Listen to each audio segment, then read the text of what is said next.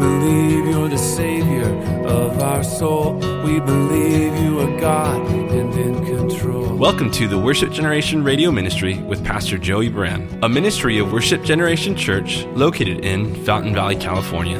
For more information, please visit us at www.worshipgeneration.com. We believe in the power of the gospel. We believe you can transform every soul.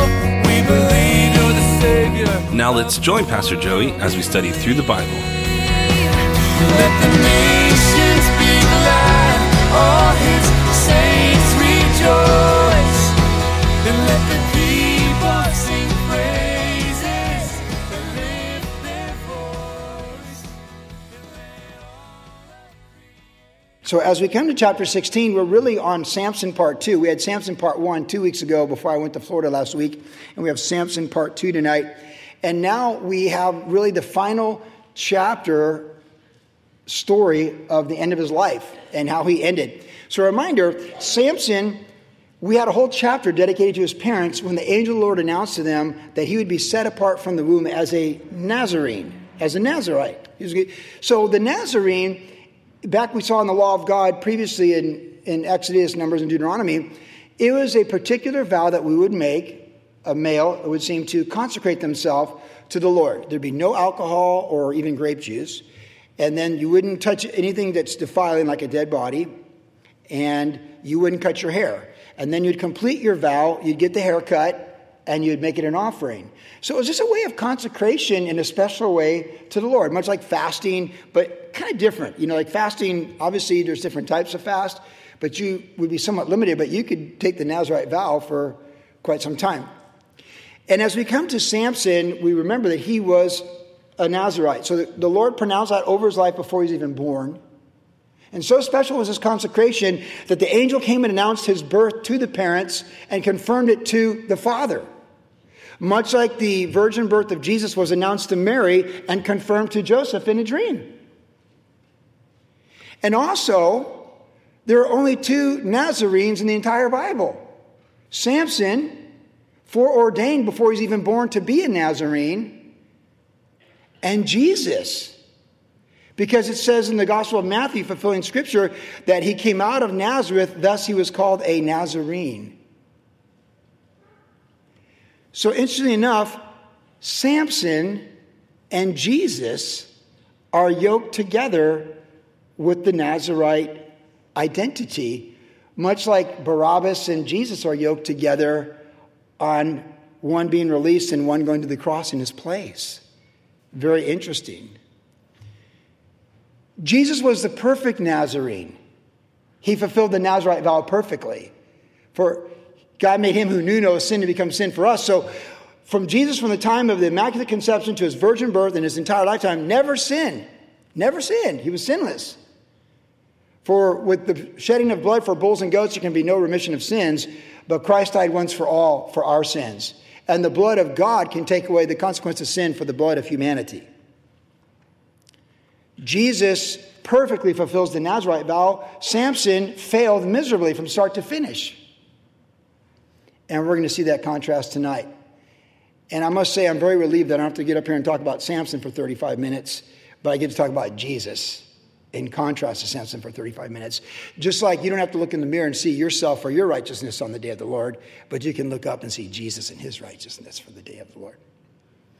So as we look at Samson and his final chapter of his life, we're going to contrast him as a failed Nazarene in his final chapter to the perfect Nazarene in his final chapter in his life as a whole and what he did for us. And we're just going to praise the Lord when we leave this place tonight, that our identity doesn't have to be Samson. We already are Samson. We're Samson. We are Samson, just like we're Barabbas. Our identity is meant to be in Christ. And that's what we want to see tonight, our identity in Christ. So, chapter 16, verse 1 says this. Now, Samson went to Gaza and saw a harlot, a prostitute, there. And he went into her. He had sexual relationship with her. When the Gazites were told, Samson has come here, they surrounded the place and lay in wait for him all night at the gate of the city. They were quiet all night, saying, in the morning when it's daylight, we will kill him. And Samson lay low till midnight. Then he arose at midnight, took hold of the doors of the gate of the city and the 2 gateposts, pulled them apart, bar and all, put them on his shoulders, and carried them to the top of the hill that faces Hebron. And afterward it happened that he loved a woman in the valley of Sorek, whose name was Delilah. And the lords of the Philistines came up to her and said to her, entice him and find out where his great strength lies, by what means we may overpower him, that we may bind him to afflict him, and every one of us will give you 1,100 pieces of silver. So Delilah said to Samson, please tell me where your great strength lies, and with what you may be bound to afflict you. This is the main part of our text tonight. And again, another contrast with Jesus. Samson would be betrayed for 1,100 pieces of silver, and Jesus was betrayed for 30 pieces of silver. So again, they're yoked with unique actions that are very unique in the Bible to their persons. And we must note that as we think about Jesus during this Christmas season. Now, Samson, he had that consecration. He was called to deliver Israel. He was a warrior. He was a warrior. And whereas other judges led people in victory, he himself was a one-man wrecking crew. We've seen that with him. And we saw that when he had great success in combat, hand-to-hand combat, that the Spirit of the Lord came upon him when he defeated the lion. The Spirit of the Lord came upon him when he defeated the 30 Philistines and killed them. And the Spirit of the Lord came upon him when he defeated the 1,000 Philistines. The Spirit of the Lord came upon him for combat and military physical deliverance. But again, a contrast with Jesus, the Holy Spirit came upon Jesus at the baptism. And after he came upon him, then he performed his miracles. Now we see other judges where the Spirit came upon them as deliverers. But it doesn't say that for all of them. But here for Samson, we're told multiple times the Spirit of the Lord came upon him to deliver, but to deliver from military oppression. And when Jesus was told to deliver from military oppression, he said, I didn't come for this end. The lords of the world, they lord over one another. But the Son of Man came to serve and gives his life a ransom for many. And he came to deliver us not from military oppression, but the oppression of the devil, the fear of the grave, and the grip of sin. So the Spirit of the Lord came upon both of them, and we're told that. Again, contrasting. Both for deliverance. Both of them. Now, Samson had measures of success in his calling. He really does. And, we're going to see his end and how he died in his death. He died with the Philistines and bringing down the temple of Dagon, the fish god, and killed more in his final moment than all that he ever did in his life. We'll see that before we're done tonight. But as a young man, he was raised to do the right thing, but he chose not to do the right thing. And his problems really began with the lust of his eyes. Now, we're told in the Bible that we have a disposition towards sin. So if we're not seeking the Lord, we're just going to walk in the flesh. And we're going to walk after the lust of the flesh and the lust of the eyes and the pride of life. That's why it's so important to keep your heart with all diligence to seek the things of the Spirit. If we're seeking Jesus, we're going to think of others and be prone to put others first. But if we're just living for our flesh, it's all about us. We're going to be takers, not givers. Samson was a taker. Christ was a giver.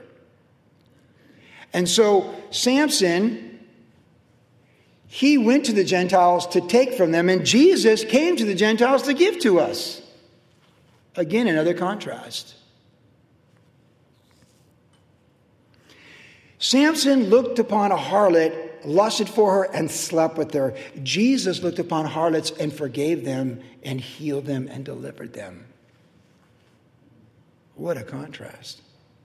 The failed Nazarene, the perfect Nazarene. This one might help us politically.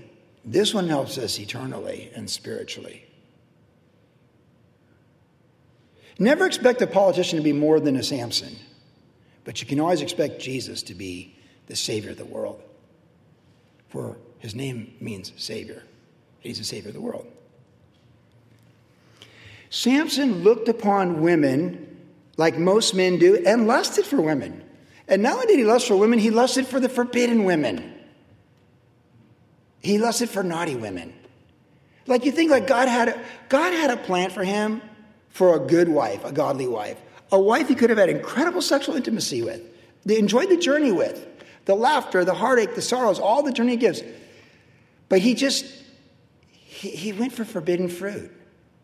See, the whole story of Samson is choosing from the tree of the knowledge of good and evil instead of the tree of life. The Nazirite vow had him consecrated for the tree of life, to obey God and do all the right things. But as he had all that super strength and power, he was much like a carnal Christian, like a Corinthian. He had the blessing and the power, but he went after. Samson knew good and evil. It all began when he was in his early 20s, and he said to his parents when he saw the woman that was obviously, I would think, very attractive, the Philistine woman. She's the naughty girl. And he came back to his parents and said, "Get me that woman for my wife." And they're like, "Are there not beautiful women in Israel? Like, why are you going to be unequally yoked? Why are you going to do this? Why can't you just marry someone that you went to school with at Calvary? Why you got to marry someone from Cal Berkeley, whatever, like, why? Like, you love the Lord, you're raised this way, and we laugh, but I can think of a famous Hollywood star that I know. He was raised Christian, homeschooled, all these beautiful things, became a very famous actor, and he ended up dating the woman that was the star. And his family's biblical worldview, Christ is king and all this. Her family's pantheistic, all this stuff just completely opposite. And so they try to get together, like this couple's going to work together, live together. This is never going to work. And it never did work. And it was 4 years of an arduous, difficult relationship that crashed and burned, and he, the actor, still hasn't recovered from it. Samson went after forbidden fruit. And it began with, "Mom and Dad, get me that woman. That's who I want to sleep with at night. Just because I want to. And I have all this power. And I can." And we saw the disaster that was 2 weeks ago. So now what do we get 20 years later in his life? He doesn't ask Mom and Dad about who to get the woman. He just does what he wants to do. He crosses the border. I mentioned this Tuesday night. If you live in El Paso and you're a gangbanger and all those Ciudad Juarez, all the gangs on the other side, one of the most violent cities in the world, you just cross over like, "I'm going to sleep with this prostitute." You just cross right over the Rio Grande. You're just like, "What? I do what I want." And all the gangbangers are waiting to get you when you're going to cross back over the United States at the border. You just cross over. It's like, what? You carry the gates of the border with you when you cross over. He's a very bad dude, and he can do what he wants. So if he wants to go sleep with a prostitute in a forbidden city, that's what he does. And no one's going to stop him, except his own passions will stop him. Because this story really isn't about Samson and Delilah. It's about Samson. Delilah is just the tree of the knowledge of good and evil. Just like the harlot. Just like the Philistine woman. With adult children, I never blame anyone other than my own children. I hold them accountable for their decisions, as you older parents would understand. I've never made about who they're hanging out with. I made about who they are, how they're raised, and decisions they make when they self-determine their life in the secret and the quiet place. Because we all know it's our personal choices. So Samson looked and lusted, and since it wasn't curbed, when he crossed that line to get the Philistine wife, he set a pattern for his life to keep crossing the line, keep crossing the line, keep crossing the line. So what happens 20 years later in his 40s, he's like, "I'm just going to cross the line. I'm going to cross the border. I'm going to go get this woman. I'm going to do what I want to do because no one tells Samson what he can't do. And when you think you're going to wait and lay for my life, I'm going to rip the city gates right off and carry them on my shoulders, and I'm going to taunt you. I'm going to taunt you, and there's nothing you can do about it." That's exactly what he did. He was supernaturally empowered to be a military hand-to-hand combat deliverer. So the gift and calling and the Holy Spirit, it's all muddled in this crazy mess of who he was. But Jesus, when he crossed over to the Gentiles through his church, he sent us out with the Great Commission is to give life. That's who the church is. We're the extension of the other Nazarene, Jesus, and we're reaching the ends of the earth. We're reaching the Gentiles, not to take from them like Samson in the Philistine camp in Gaza, but to give to them the good news of Jesus Christ. That's the contrast of who the church is compared to the world, and really politics. Human government, because ours is a greater government. So Where Samson failed with his eyes his entire lifetime and crossed the lines, Jesus was tempted by Satan in the wilderness, and he was tempted with the lust of the eyes, lust of the flesh, and the pride of life. And he was victorious where Samson failed. And his victory is our victory. That's really good news. Because you and I know our failures. But Jesus wants to teach us his victory. And we get to live this life of faith in him that we can know more of his victory against Satan in the wilderness than our failures of disobedience in the wilderness. The eyes. The first look's unavoidable. The second look is where it all goes wrong. We have to discipline ourselves to take every thought captive and obedient to Christ. We have to learn from our failures and go forward. But ultimately, aren't you glad that the hope of our salvation is not on our ability to control our eyes and what we look after and what we lust after, but it's based upon Jesus Christ and who he is and what he did with his eyes? Aren't you glad that when the Father sees us in our positional righteousness through faith in Jesus Christ, he sees us like Jesus looking upon the harlot with mercy and compassion as opposed to lusting after her? I am. And the application for the women, you know, whatever it is for you. And however it is for men, however it works, it is. We're singing these beautiful songs about Christmas because Jesus is the Savior, not you, not me. It's not an excuse for licentiousness or sin, but it's a source of great comfort for the human experience. At 20, 40, 60, and 80, and even 100.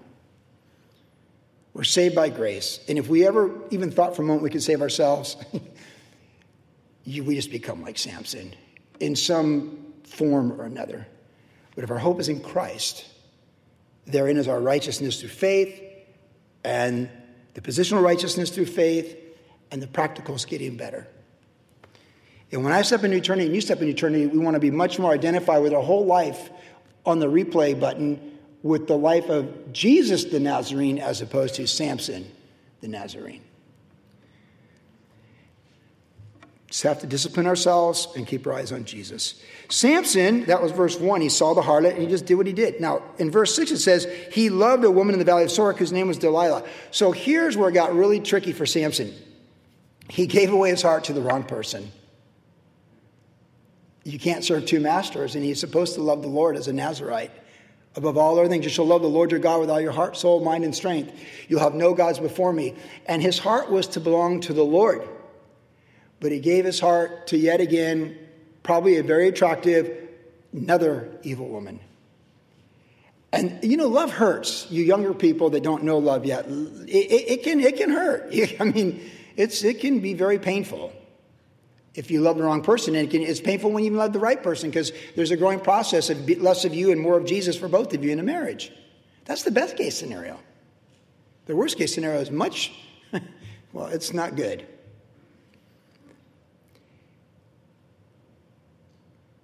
Samson loved the wrong thing. And he gave his heart to the wrong person. Not the one who'd bless him, protect him, provide for him, and take care of him, Yahweh, but he gave his heart to Delilah, the one who could sexually please him, entice him, and betray him. He didn't guard his heart. We're told to keep the matters of the heart guarded. He did not guard his heart. And because he freely gave away his heart to various women at various times he shouldn't have, it was just another thing to give his heart to Delilah, and where he could just get away. He's a slippery fish that always gets away. He did not get away from Delilah, who serves the fish god Dagon.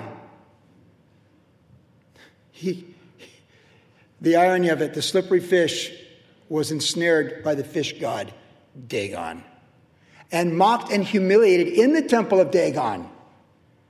Because all women know and all girls know in high school there's a slippery fish. That guy. He's the heartbreaker. There's songs that tell you to stay away from him, and your parents tell you to stay away from him. He's a slippery fish. Of love movies in every culture, there's no shortage of them. Indie films, K-dramas, Russian movies. There's that guy that breaks every girl's heart, and there's that girl that burns every guy. And he's the guy that broke every heart, but he ran into the girl that was going to betray his. Aren't you glad Jesus doesn't betray our trust? We're told to trust him with all of our heart. cast all of our cares upon him.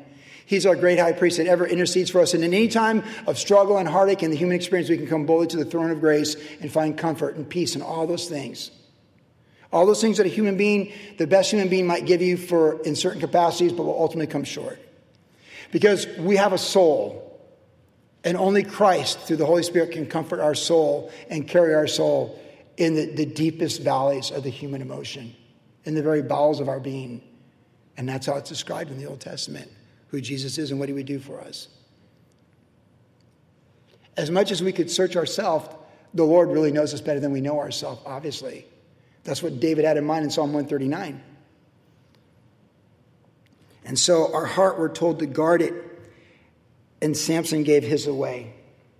We have to be careful what we do with our heart and where we let it go. Because you see, you're tempted in your mind, but once your heart embraces it, and you begin to take affection and love for the wrong things. The Bible talks about the passing pleasure of sin for a season. And sin wouldn't be tempting if it wasn't tempting, but it is tempting. And alas, there's a way that seems right to a woman. There's a way that seems right to a man, but the end thereby is death.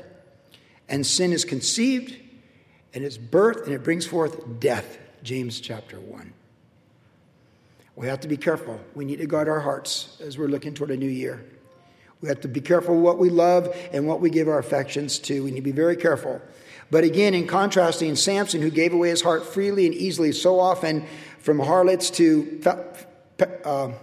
Philistine women, and now to Delilah, another Philistine woman, he missed out all the good blessings that God had for him. He missed the wife God had for him. He missed the beauty of marriage God had for him. And this is what he gets. And he gives his heart to the wrong woman. And that's what we'll get too, if we freely give our heart away to the things that are contrary to the Lord and contrary to his calling in our life. But again comes Jesus and the gospel of grace.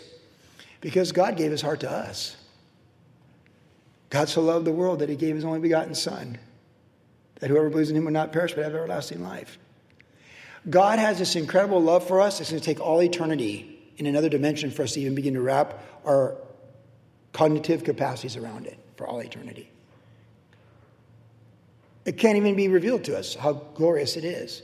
Eyes not seen nor ear heard those great things that God has for us. So for all the love that we can know that God has for us and all the grace and mercy he shows us and that we would experience in our life, forgiveness and all these things, we're not even scratching the surface of how great is his love. Because the very word for love for God is agape, and it's a classic Greek word that was archaic. Like in English, we don't say thee or thou. Those are archaic words, like thou art my wife. You know, like we don't talk like that. That's Shakespearean. That's an archaic word. The Holy Spirit took an archaic word for its time and put it on Jesus on the cross, and that becomes the standard of love for the entire human experience from here to eternity. So it's not the phileo love of friendship, the phileo love of friendship or the eros love of sexual intimacy. It's a higher love. It's a higher love. And it's the love that God's given to us. God has truly given his heart to us. And even when he would threaten destruction and wrath on certain people at certain times, it would grieve him so much, because he even said to Ezekiel, my heart takes no pleasure in the death of the wicked. But his heart is to reconcile us to himself. Even when Cain before he killed Abel, God said, sin is at the door, but if you do what's right, will it not be good with you? Like God loves humanity. You made the world and saw that it was good. And like when he made this universe, he made humanity the crown jewel in his image, in his glory. All the beauty of nature, and I love nature, none of the animal kingdom has the cognitive capacity to know God like we do. They just do what they do. But we are created in his image, and we have the capacity to be like little gods and do all these things that God equipped us to do, but to reciprocate or return affection and faith and devotion to him, or to reject it, thus self-determination.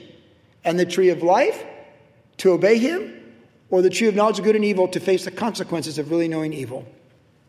And what it means to not trust in the Lord, and to know the dark side, if you will.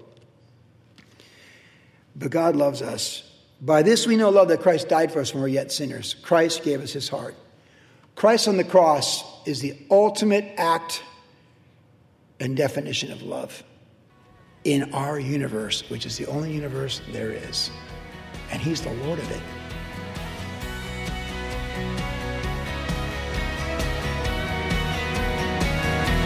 You've been listening to the Worship Generation Radio Ministry with Pastor Joey Baran. If you would like more information about the ministry of Worship Generation, visit us online at www.worshipgeneration.com, where you can listen to the podcast of today's entire message. Worship Generation is located at 10350 Ellis Avenue in Fountain Valley, California. Our service times are Saturday evenings at 6 p.m. and Tuesdays at 7 p.m. And also follow Pastor Joey on Instagram under the tag name @JoeyBaran. Thanks for listening, and God bless. Not ashamed of the gospel.